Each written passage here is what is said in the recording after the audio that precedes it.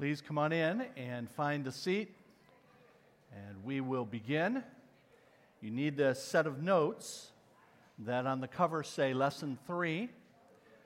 We're continuing Lesson 3 from last week, so some of you probably brought those notes back, but the guys were passing some out as you come in, and we are on page 17 of those notes, page 17. Let me remind you of the announcements, things that are coming up. 2 weekends from now, we have our marriage retreat at Gull Lake. That'll be Friday night, November 11, and Saturday the 12th. But it's just 2 weeks. You need to sign up now in order to be registered for that. And beautiful place, good food, good fellowship, good time for you and your spouse to get away together. And on Saturday morning, we'll have a panel discussion among our pastors and wives about things God has taught us about marriage and parenting, and we can field any questions you might have during that time as well. So we hope it'll be a profitable time. I'm quite sure it will, so please consider signing up, but do so right away. Our next family meeting, that's church congregational meeting, is 2 weeks from today. It'll be in the afternoon at 2:30. We do those by Zoom.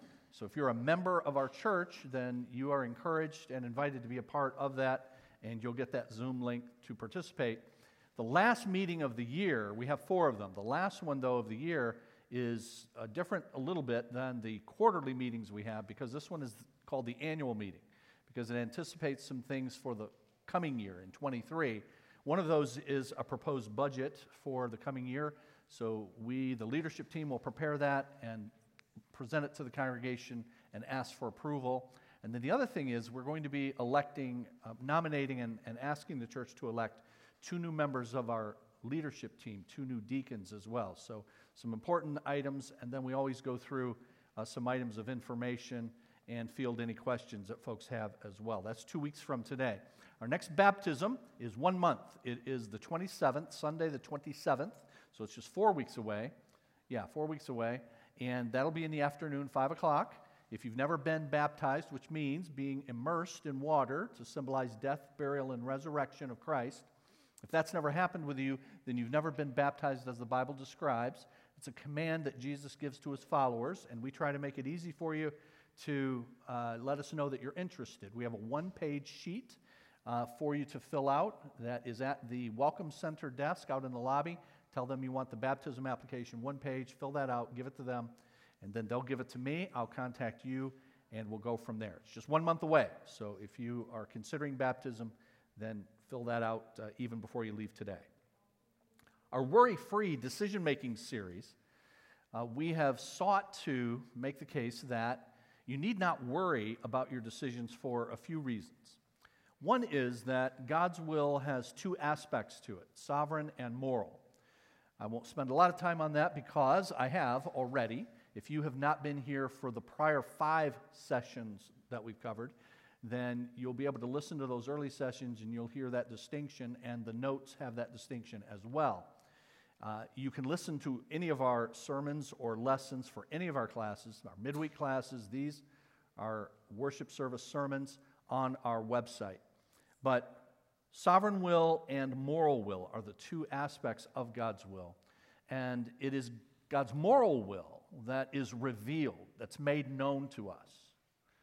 And that's what we are commanded by God to follow and obey. God's sovereign will, though, helps take the worry out of that.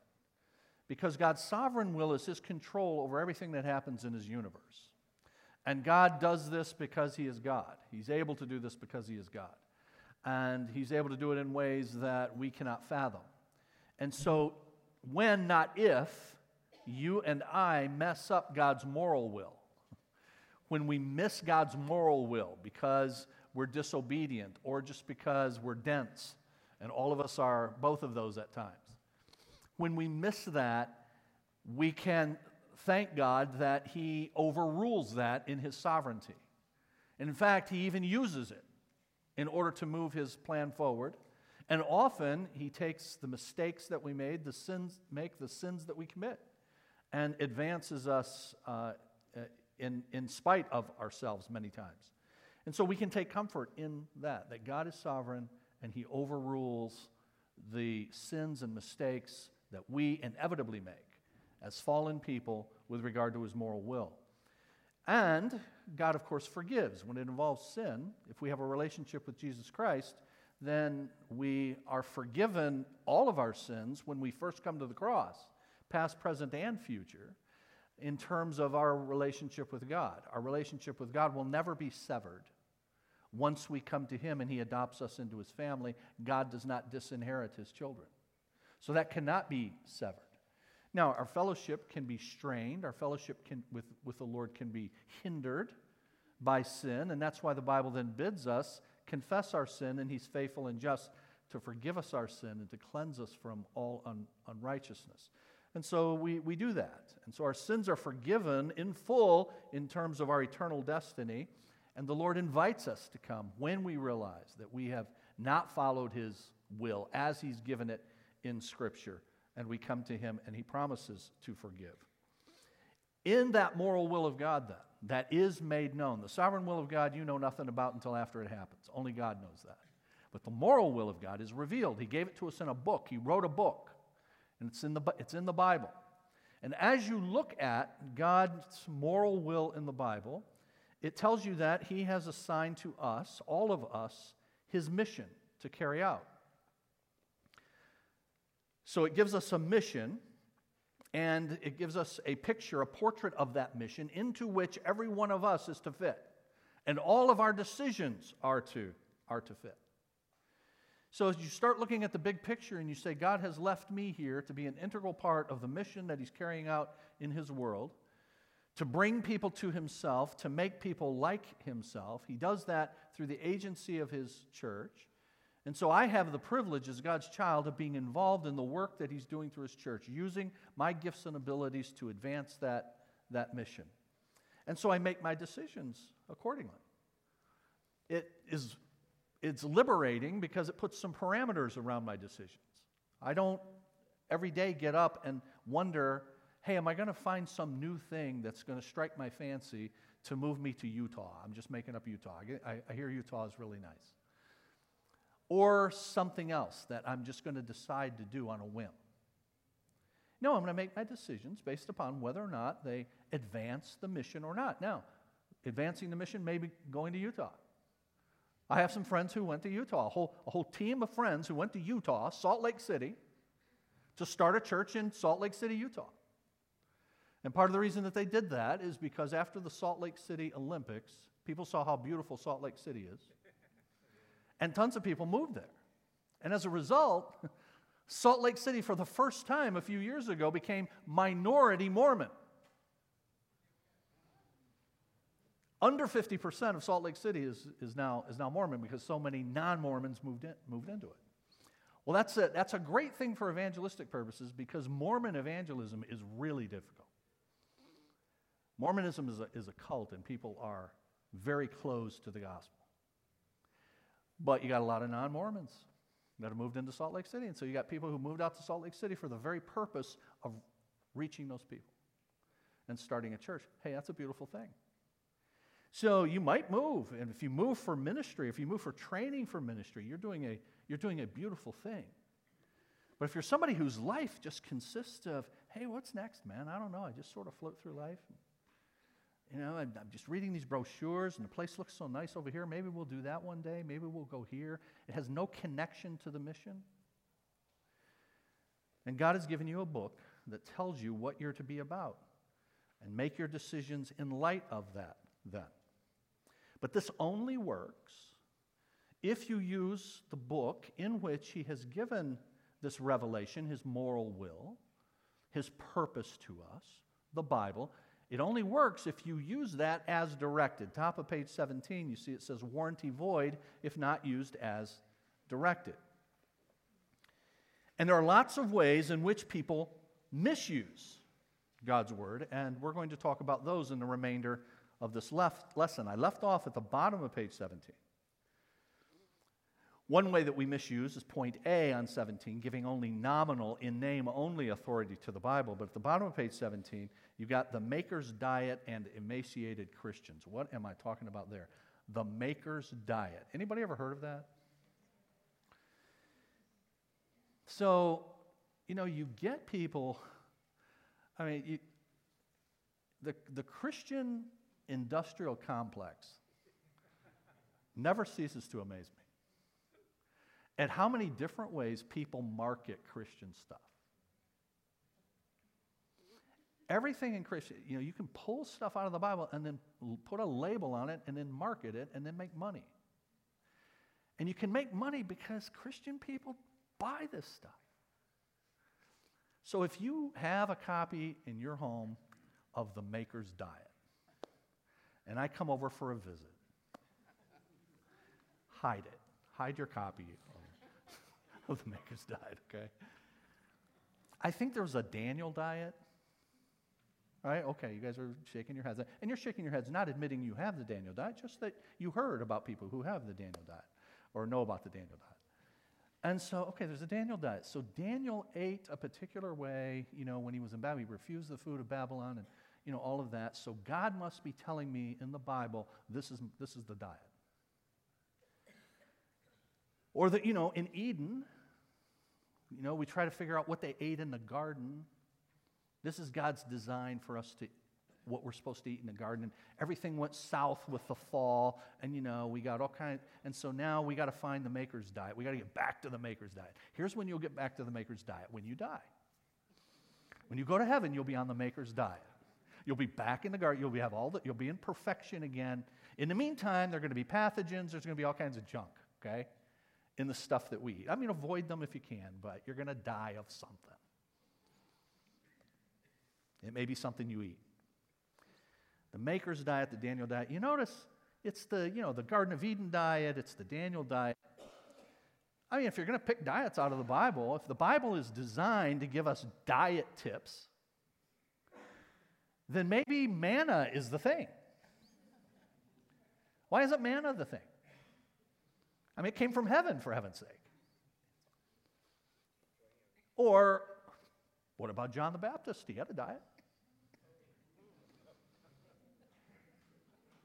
Hey, maybe that's what the Bible's teaching us when it tells us that here's a follower of God, a man fully committed to God, locusts and wild honey for him. If it's good enough for John the Baptist, it's good enough for me. I'm joking, but forgive me for being very direct, but it's really foolish what we do. And we're misusing God's word when we do this kind of thing. And people misuse it, and then they market it, and they sell it, and then we buy it. There were dietary laws in the law of Moses. But there were separation of things you can eat and things you can't eat. Those were all designed to be symbolic of God's people being separate from the pagan nations, all of those dietary laws. It wasn't because pork will kill you. Any faster than other stuff will kill you. I'm not a doctor, but it wasn't giving you medical advice. It was symbolic of the separation. It was drilling home to God's people that this idea of you being separate from the other peoples, I want you to see this all the time. Now, how do we know that was the deal with the dietary laws? You remember the dietary laws have been done away. And one of the reasons they've been done away is because the law has been done away, and the law has been done away. Christ has come and done away with it, and God's exclusive focus is no longer on a particular nation that had that law, and that was to be separate from all of those other nations. And so you come to the New Testament, and we're in the book of Acts during our 9:30 hour, and you come to chapter 10, and that's why Peter has to be given, because he's so immersed in this idea, he has to be given a special vision from God to see this. You remember the big sheet? And all of the animals and the unclean animals from the law, they're all in there. And that was all in the context of God telling Peter, hey, don't call anything unclean that I have blessed. Go to Cornelius' house, a Gentile, and preach to him. And God used the vision of the food and the unclean foods to show that. So we must use the Bible as directed. And if we don't, the warranty is void. And there's lots of ways to misuse it. Let's see some of those. I've already given some. Bottom of page 17, many people treat the Bible as if it's a buffet. You can walk down past the food and pick and choose what looks good to you. Given our penchant for junk food, it's little wonder that we're spiritually emaciated, wasting away because we've ignored portions of the diet that God has given us. You know, one piece of advice that I heard years ago is if you're trying to figure out next what you're going to study in your Bible, study the parts you haven't underlined. We underline the parts we like. We underline the parts that we've already heard. You got big portions of your Bible that you haven't done anything with. Go to those. Get something out of those so that we don't do the buffet thing, so that we try to take the entire Bible and then we fit its message together and then apply it to our lives. Top of page 18. So here is David Henderson from his book Culture Shift, and he says this: the Bible is not a collection of Confucian proverbs, each of which can stand alone. And I know many people think this. They think that the Bible is just a bunch of collected kind of sayings, and each of the verses in the Bible is its own saying. Now, you think about how that can be dangerous. Because if you take a verse, and then you make that verse, just that one verse, say something, the problem is that verse usually doesn't stand by itself. That verse is usually connected to verses that go before it and come after it. That's called context. So when you hear a sermon, I don't know that in 21 years there has ever been an exception to what I'm going to say here. But whenever you hear a sermon and you open your Bible, and if you're using the NIV, they lay it out in paragraphs. And they do that on purpose. Instead of laying it out with every verse indented like it's its own thing, which some versions do, it's not helpful because it cements in people's minds this false idea that each verse is kind of its own proverb. So the NIV lays it out in paragraphs. And every sermon I think I've ever done has ended at the end of a paragraph. Today we did Acts chapter 18, verses 1 through 17. And if you look at verse 17, it ends a paragraph. And then next week, when we go to verse 18, that'll start a new paragraph. Why? Because those verses fit together for a new thought. That's what a paragraph does. So we don't isolate the verses from the ones that go before and the ones that come after. And then, of course, that paragraph fits into the larger story of what's going on in that book. Chapter 18 of Acts fits into what we've seen about the book of Acts and where the book of Acts is going. So it's not a collection of Proverbs where the verses kind of all stand by themselves. Now, there's a book of Proverbs in the Bible. And Proverbs are designed to be these pithy, short sayings that do that. But most of the Bible, the vast majority of the Bible, is not that. So it's not a collection of Confucian or other types of Proverbs. It's all of a piece. Nor is it a collection of stories. It's one story, the story of how God and Jesus Christ came to indifferent and self-absorbed humanity with the sole notion that those cold and callous men and women should be made right with him. Henderson says that the term biblical needs to be redefined. It cannot mean merely from somewhere within the pages of Scripture. In light of the way the Bible's written, as a simple fabric of thought stretching from front to back, biblical must mean in keeping with what the Bible is about. And the Bible is about God's unstoppable passion to be known, loved, and served through Jesus Christ by those he has made. So our approach should not be then, hey, where does it say fill in the blank? But rather, where does it teach? Because we want what the Bible teaches. We're not looking for a silver bullet in one verse that answers every question that we have. Some of you know I write a blog. Most of you don't, I'm sure, but I do write a blog once a week. It's on our church website. And some weeks ago, I wrote about God's sovereignty in salvation. And every now and then we'll get comments on the blog. The comments are open. And I had said in that blog piece that we are all born, we come into the world born with original sin as sinners. By nature, we are sinners. And the person wrote and said, hey, will you give me some verses that say in no uncertain terms, that was their, in no uncertain terms, that we are born sinners. Now, there actually are some verses that come like really close to that, but it's really the wrong question. You see what it says? It's like, where's the chapter and verse where it says? And the truth is, most of what the Bible does is it teaches something in the midst of the story that it tells. And that's what theology is. Theology collects the teaching of the Bible and pulls it together under headings like sin. And then you want to look at the verses that are being used to support that to make sure that the person who pulled it together did it accurately, for sure. And so that's what I wrote back. I wrote this long thing back to the poor person. I'm sure they're sorry they asked. My answer is longer than the original blog. But explained that very thing, and I hope it was helpful to them. I don't know who it was that wrote it. I don't even know that. I don't think it was someone from here. So you take what the Bible teaches, you then pull it together to then say, okay, what now does the Bible teach about a particular thing, about a particular topic? The Trinity. You take the Trinity. I mean, what one verse would you go to? You know, in all likelihood, what you do is you go to Acts chapter 5, where the Holy Spirit is called God. You go to John chapter 1 and verse 1 and verse 14, where Christ is called God. And then numerous verses where the Father is called God. They're all called God. And then Deuteronomy chapter 6 and verse 4, Hear, O Israel, the Lord our God is one God. There's one God. But there are three persons called God. And so we get the teaching of the triunity, the Trinity, from that. And we pull that together.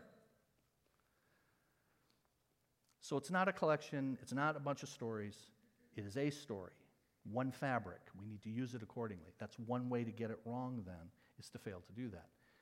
C, mysticism. Mysticism is, according to the Concise Dictionary of Theology, it is a form of religious practice that seeks direct knowledge of God rather than an intellectual knowledge of Him. It's an attempt to experience God through the senses rather than through the mind interacting with Scripture. It essentially ignores the text of Scripture while looking for something else. So this is the common approach of our Pentecostal charismatic friends. And then it's also the common approach of people who are not Pentecostal and charismatic.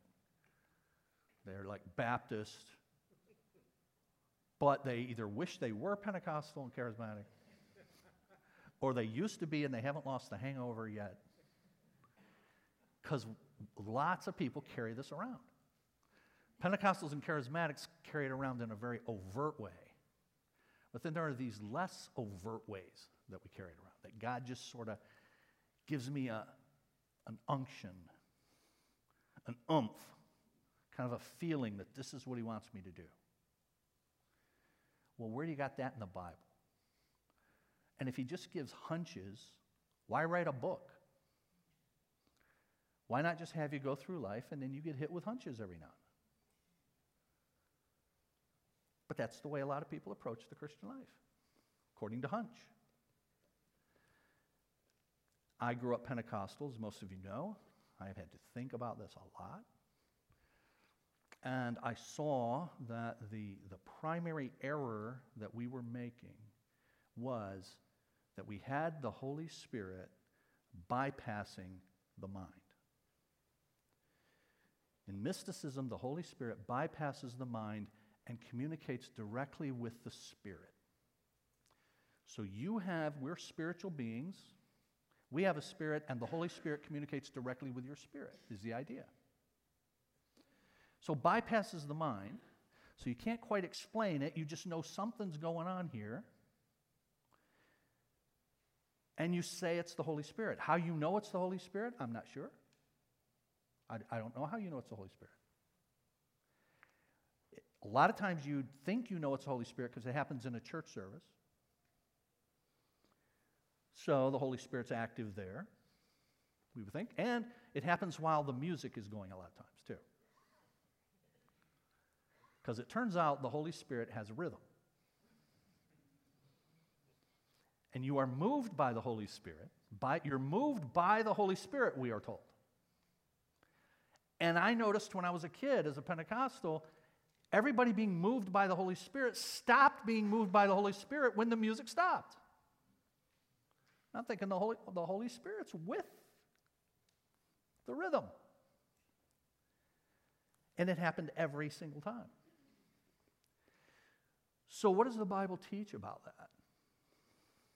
The Bible teaches that the Holy Spirit uses the mind. And the Holy Spirit, as a matter of fact, refuses to bypass the mind. It actually teaches the very opposite of what I was raised on. Where does it teach that? One of the primary places it teaches that is in 1 Corinthians chapter 14. 1 Corinthians chapter 14, you may remember, 40 verses that are about speaking in tongues. Deals a bit with prophecy as well. The teaching on all of that goes back to 1 Corinthians chapter 12, 12, 13, and 14. Those three chapters are about these charismatic gifts, things like prophecy and tongues. 14 is devoted primarily to tongues. But here's one of the very important things that chapter says. I think it's verse 9, chapter 14, where Paul says, I will sing with the Spirit, and I will sing with my mind also.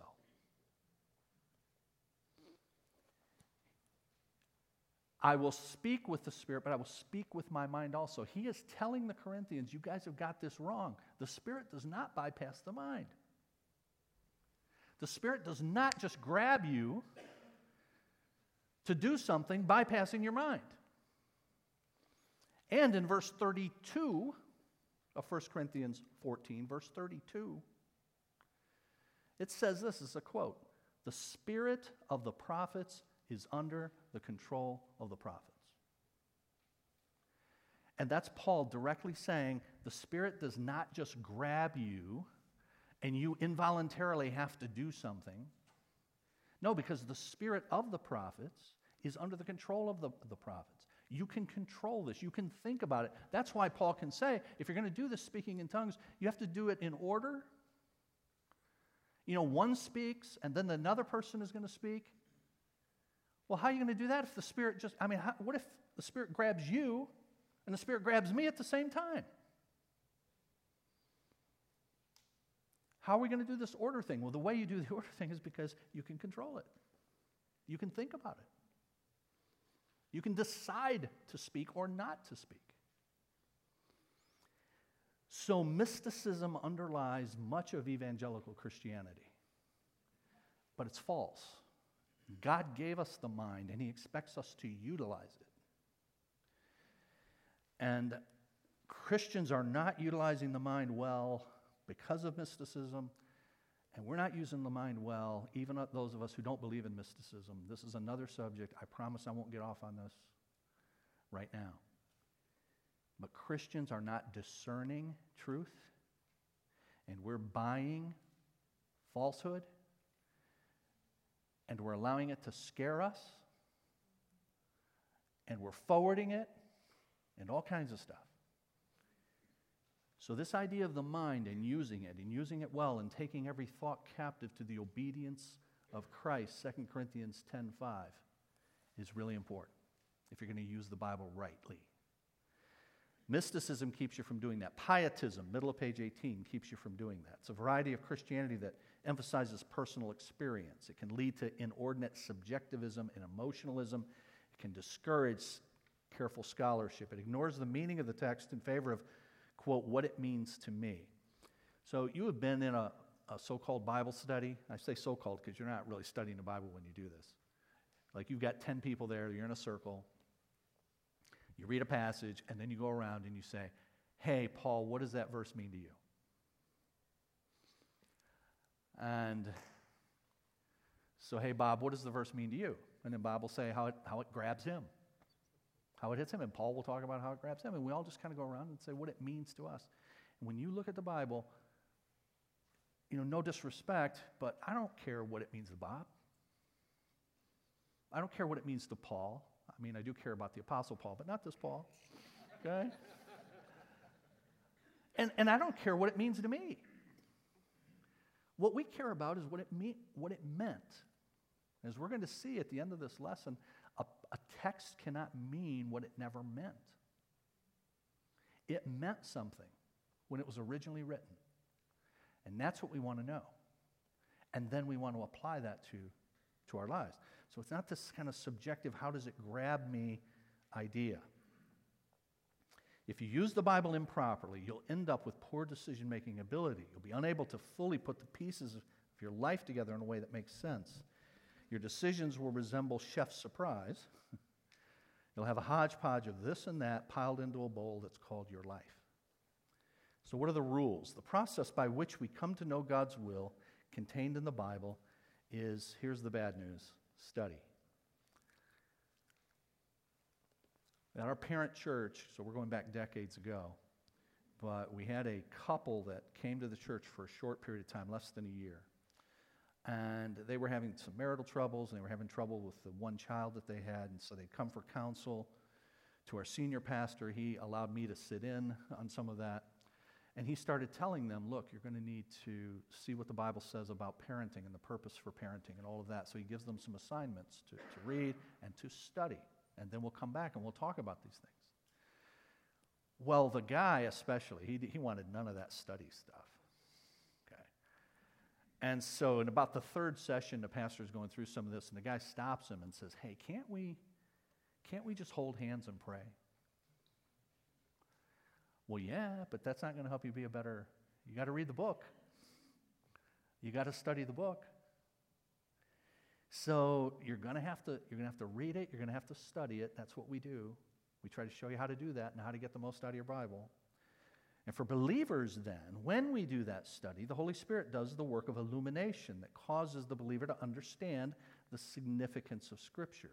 The meaning is obtained by study. The significance is only for believers. Unbelievers can study the Bible. Many unbelievers are brilliant. They can know Greek and Hebrew. They can put syntax together. They can know the history of the book. They can do all that stuff, kind of mechanically go through it. But it's only on believers that believers welcome the message that it teaches, and that's a work of the Holy Spirit. And it says, notice I've got in 1 Corinthians 2:14 the word there, accept. I have that bolded for you for that reason. The Holy Spirit, only on believers, causes us to accept. It's a word that means welcome, receive. It's the same word that's used by John in John chapter 1 in verse 11, where it says of Jesus, he came to his own, but his own did not receive him, did not welcome him, did not accept him. Believers study it. An unbeliever might study it too, but we welcome it. We receive it. All right, page 19. Having studied the Word, we must make application to our circumstances. It requires we ask relevant questions of each passage. The Scripture Union, it's an organization that's provided Bible reading and study materials going back to the 19th century, recommends at least 3 questions be asked of each passage. What does it say about God? What does it say about humanity? What should I do? I mean, that's a good place to start, for application.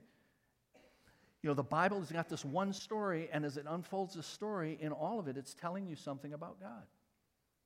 How God deals with people, how God cares for people, what God's character is. And that's why he does the things he does. So what's it telling me about God? What's it telling me about humanity? Even in the first part of your Bible, the Old Testament, and all that stuff that can seem so archaic and all of that, 2 things and this is important for us to understand about your Bible, even though there are a lot of things that have changed over the time that the Bible was written. It was written over a 1,500-year period. And so from the beginning of the first books of the Bible till you get to the end of the Bible, things changed. We know that, right? You had a sacrificial system, you had a temple, you had all of that. When you get into the New Testament, you don't have any of that. So a lot of things have changed, but 2 things have never changed and never will change. The nature of God and the nature of people. And you can therefore read profitably, with great profit, what God did in the past. Because it tells you something about his nature, what he is like. And that has never changed, and it never will change. And people have never changed as well. And I beat on that in How to Get the Most Out of Your Bible. Now, how many things does the Bible address? The issues which the Bible addresses are unlimited.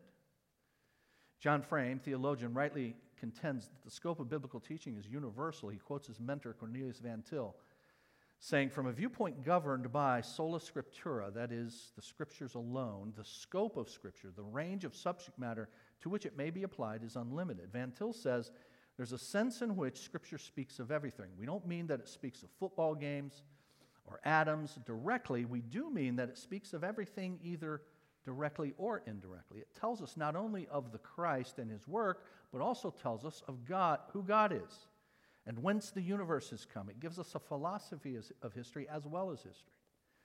And further, the information on these subjects is woven into this inextricable whole. It's only if you reject the Bible as the Word of God that you can separate its so-called religious and moral instruction from what it says about other things, like the physical universe. God says in the New Testament, in the most famous verse in the Bible about the Bible, that it is for the purpose of us being equipped for, and notice, every good work. 2 Timothy 3:16. There is no good work for which we must turn outside of Scripture for answers. This means that every decision is tied into the mission for which we're called. The car we buy, job we take, leisure we enjoy, all governed by God's revealed will about the mission, every good work. So how do I know what the Bible says? Here are some principles for you that we teach in, these principles are so important. In our remaining time, I'm going to beat on them with you now. We beat on them in How to Get the Most Out of Your Bible, and we beat on them again in Master Plan for Life. So having gone through Worry-Free in this lesson, and then if you take How to Get the Most and you take Master Plan for Life, if you still don't get this, I cannot help you, okay? No, we really try to drill this home, okay? It's that important. Because the Bible is composed of human elements, that is, it was written by human authors in human language, it is to be interpreted as normal human communication. And so the principles of interpretation that apply to any human communication are equally applicable to the Bible. That one line right there, if you could just get that. You do not need a special interpretive method to interpret the Bible. God made you in his image, made you and me with the ability to communicate. And then he in turn has communicated to his image bearers. And he has done so in language like we use, like I'm using right now. You guys sitting there right now are, if your mind is still operating, if you haven't fallen asleep with your eyes open, if you're still awake, as I speak, you're interpreting what I'm saying.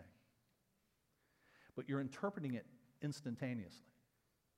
Because most of the terms that I use are familiar to you. And that's because we live at the same place and in the same time. And so we can interpret automatically without really having to think about it. But if you don't live at the same time and in the same place as the person who's communicating with you, now you got to put some work into it. And with a Bible, the last book was written 2,000 years ago. So it's written by people who didn't speak English. We have it translated into English for us. And that's a great blessing. But now I have to put conscious thought into what I just unconsciously and automatically do all the time. But this is the important thing. When you take those conscious steps with the Bible, you're not doing anything different than you're doing right now as I speak. You're putting it in its context. You're just having to do it intentionally, and you don't have to do it intentionally when we just talk to each other. So here are some rules that come out of that. A text cannot mean what it never meant. So every communicator, every author, every speaker has a purpose for which they write or speak. And what you want to know is, what is that purpose? Why did they write this? What's the purpose for which the book of Acts was written. And once you know the purpose for the book of Acts, now you can interpret what Luke, who wrote it, was seeking to communicate. And I can't make it mean something now that it didn't mean then. So we want to find what the author's intended meaning was when it was written. It takes some work. A lot of the work has been taken out of it for you because there are a lot of smarter people than us who've been doing this for a very long time. You know, if you have a MacArthur Study Bible, if you have an NIV Study Bible, then every book, you look up the book of Acts, and it will tell you, it tells you Luke wrote it, it tells you when Luke wrote it, it tells you why Luke wrote it, what was going on at the time Luke wrote it. You don't have to make any of that up, okay? So you can kind of do that fairly quickly, and then you can begin to look at the texts themselves, the passages, the paragraphs themselves now to fit into that larger purpose. Secondly, understand that all the texts are not alike. So it's not a collection of Confucian proverbs. The Bible is not just one big book of proverbs. The Bible has, in its 66 books, different categories of books. Fancy term is genres. Different genres. You ever want to impress your friends? Thanksgiving's coming up. You have Thanksgiving dinner with your family. Tell them, have you ever considered the genres of Scripture? And you will not get any turkey for you if you do that. Which may be a blessing. I kind of hate turkey, but anyway. But genres, categories, and there's lots of different ones. Proverbs is a category, and so you interpret a proverb differently than you interpret a letter that Paul wrote to the church at Rome. A letter is different than a proverb. A parable is different than a proverb. Narrative, that is a narration, story, is different, and much of the Bible is narration. It's narrating what happened to other people. That's different than a letter that Paul wrote. So there are different kinds of texts. We go over these in Master Plan for Life. Have I plugged Master Plan for Life enough for you guys? And then a text has only one meaning.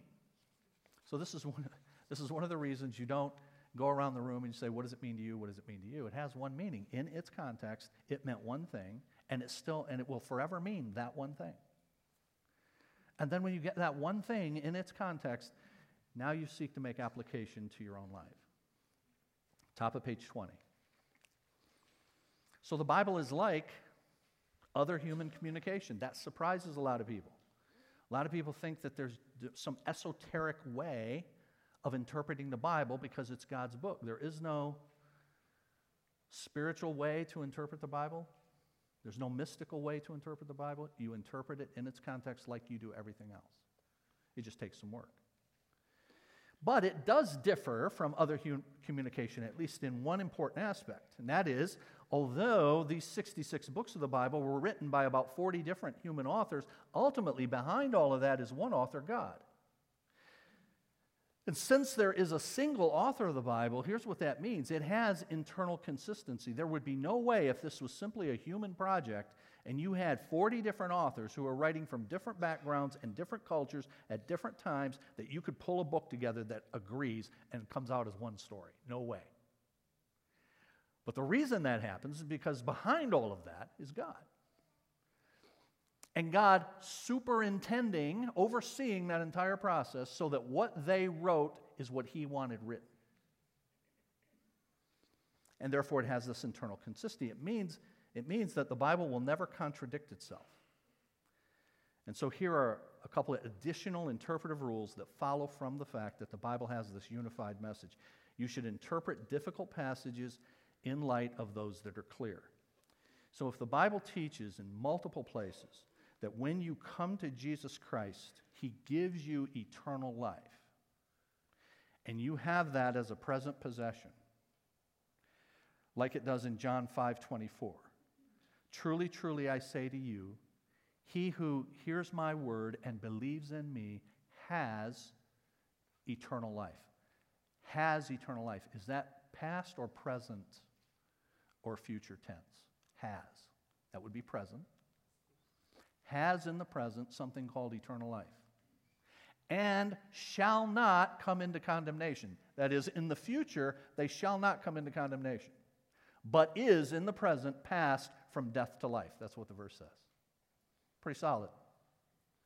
When you come to Jesus, you believe in Jesus, you have in the present something called eternal life. In the future, you will not come into condemnation, but you have passed in the present from death to life. We good? All right. So what if another passage somewhere looks like somebody had it, but then it wasn't eternal? Like they lost it. What if there's some passage somewhere that looks like somebody was a believer, a child of God, and then sometime later they're no longer a child of God? What are you going to do with that passage? You're going to try to interpret it in light of those that are clear, true? That's what you do. So if you come to Judas Iscariot, when I was a kid, I was taught that people can be a believer and sometime later they can lose their salvation. I was taught that my whole life as a kid. And one of the people that proved it was Judas Iscariot. You remember Judas was one of the apostles, and he betrayed Jesus, and he committed suicide and all of that. And so he's used as an example as someone who was a genuine believer who lost their salvation. The problem with this is Jesus called him, in fact, he's called the son of perdition. That's actually a title that's applied to the Antichrist elsewhere. Jesus called him a child of the devil. Judas Iscariot was never saved. And in fact, John, the Apostle John, who was part of all of that, and that betrayal and all of that, and the Last Supper, John writes in 1 John, he writes this, quote, "They went out from us because they were not of us. And if they were of us, they would have continued with us. But their going showed that they were never part of us." The problem with Judas was he was never a Christian. He was never saved. But you interpret difficult passages in light of those that are clear. Okay? And then lastly, interpret each biblical book in light of its overall biblical teaching. That is, that I can and should, because this has one author, harmonize what Paul says with what James says, for example. And if Paul teaches in Romans that we are saved by faith alone, and yet James is emphasizing the necessity of works for people that have exercised that faith alone, I've got to harmonize those, pull those together in light of its overall biblical context. What does the Bible teach in its totality? All right, I'm 2 minutes over. Let me pray. We'll be dismissed, okay? All right. Father, thank you for the blessings of this day again. Thank you, Lord, for the Lord's Day, to be with your people, and to have the freedom to be here, to have the desire to be here because you've given it to us. And Lord, we want to do your will as your people. Every child of God desires to do your will. And so I pray that for my brothers and sisters here. And Lord, we want to know how best to do that. Thank you for giving us the light of your word to direct our path so that we do not have to search for your will. We simply have to read it, study it, apply it to our circumstances. So thank you for that. Thank you, Lord, for taking the worry out of our decision making because it's been written, and also because when we inevitably mess it up, that you love your children, you forgive your children, you overrule our sins and our mistakes in your sovereignty. So help us to go with that comfort and seek to please you this week. Grant us safety, we ask. Bring us back together next Lord's Day. In Jesus' name, amen.